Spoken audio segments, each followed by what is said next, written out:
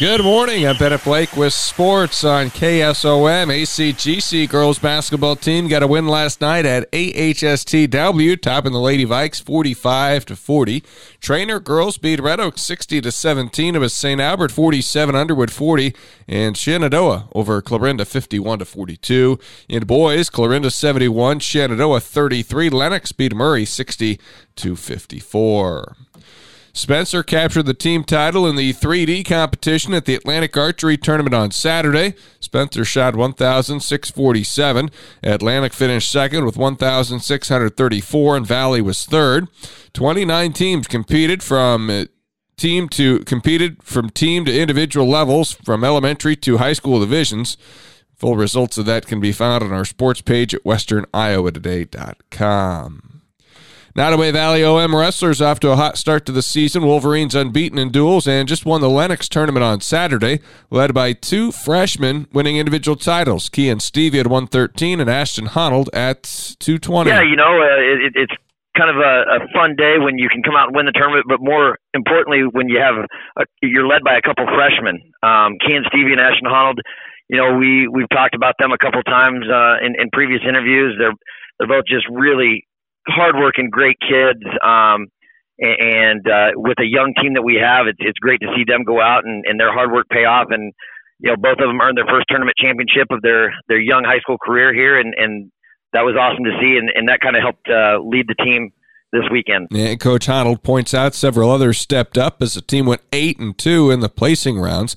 Now they turn their attention to dual action tonight: Underwood, Missouri Valley, and Griswold. As everybody knows, Underwood and Missouri Valley are year in and year out very tough competitors in Class 1A, and maybe we haven't been able to compete with them in years past like maybe we wish we would have. I think we only won maybe one or two matches against Underwood last year.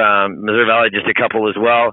But we feel that they've maybe lost a few key components that they had in previous years, and we've got some key components in our lineup now. And we're not going down and expecting anything less than what we've expected in every duel thus far. We think we can go win 3 duels, and that's what our goal is. And it's going to take everything we got to get it done. But, that's our goal. Nottoway Valley OM is coming off a big win over Martinsdale St. Mary's last week and also topped Wayne in a duel last Thursday. This week, in addition to the quad tonight, they've also got East Union, Wayne, and Mount Ayr on the duel schedule for Thursday, plus the Pride of Iowa Conference tournament on Friday. They hope to be a contender at the top of that Pride of Iowa Conference field. We'll hear more about that from Coach Honnold later on in the week. After a slow start to the season, AHSTW girls basketball has been able to notch a couple of recent wins. The Lady Vikes will play Missouri Valley tonight on KSOM live video at westerniowatoday.com. AHSTW coach Jill Vanderhoof identifying a couple of areas in which her team has grown. One, we've been taking better control of the ball and just making sure our passes are the right passes. We kind of slowed ourselves down in our own minds while still being able to physically play fast. So being able to just identify those passes, making the right pass, and just ball control has been a huge booster for us and confidence. And then rebounding has also been a big one for us. We've been talking and we've really been working on practice about crashing the boards hard and getting better rebounds. So those have been 2 big areas for us. So girl-boy doubleheader starting with the girls' game at 6 p.m. We'll have pregame on the air at around 5:50.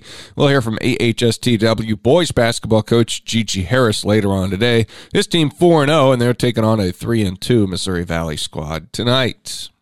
The Atlantic girls basketball team carries a 3-game winning streak into tonight's home matchup against Kemper. The game will air on 95.7 FM, live video available at westerniowatoday.com. Atlantic is 4-2 and averaging 50 points per game while allowing 35. Coach Dan Vargason says the defensive intensity is much improved this season. If you keep teams in the 30s and 40s, you give yourself a chance every time. But, if you're letting teams get into the 50s, 60s, you're probably not going to win too many of them unless you have a high-powered offense. Mm-hmm. And our offense is fine, but defensively right now, that's what we're excelling in. We're working together, and then we're turning turnovers into points, and that's a big thing. It's not just getting the turnovers and getting stops, but then on the other side, converting them into points and making it a positive rather than a neutral or a negative value on those possessions. Kemper enters the contest at 2-2 on the season. Coach Vargason says everything goes through Catherine Mayhall, the senior averaging 15 points per game and shooting 35% from the field. The Atlantic boys basketball team is 1-4 on the season, taking on a 3-1 Kemper Catholic squad. Coach Derek Hall says at times the Knights have 5 players on the floor shooting 37 to 57% from beyond the arc. He says they can also put the ball on the floor, get downhill, and they can all shoot. I'm just really impressed with their three-point shooting. I know against Denison and against Van Meter, they've hit 14 threes in each of those games, and they shot at about 50%. In both those games. So very impressive shooting-wise, and their effort on the defensive end is always really good. They play super hard. So, they're a tough ball club. They're going to be much improved this year, so it's going to be a fun challenge for us to try to contain them. Pre-game coverage for the girls' contest starts at 5:46. Girls tipping at 6. Boys game right after Atlantic and Kemper on 95.7 FM this evening. UNI Panthers made a big late comeback, but it was all for naught as Tyler Harris hit a deep game-winning three-pointer for South Florida, and the Bulls beat UNI 72-69 last night. Info on that posted on our sports page, along with all of our other stories at westerniowatoday.com.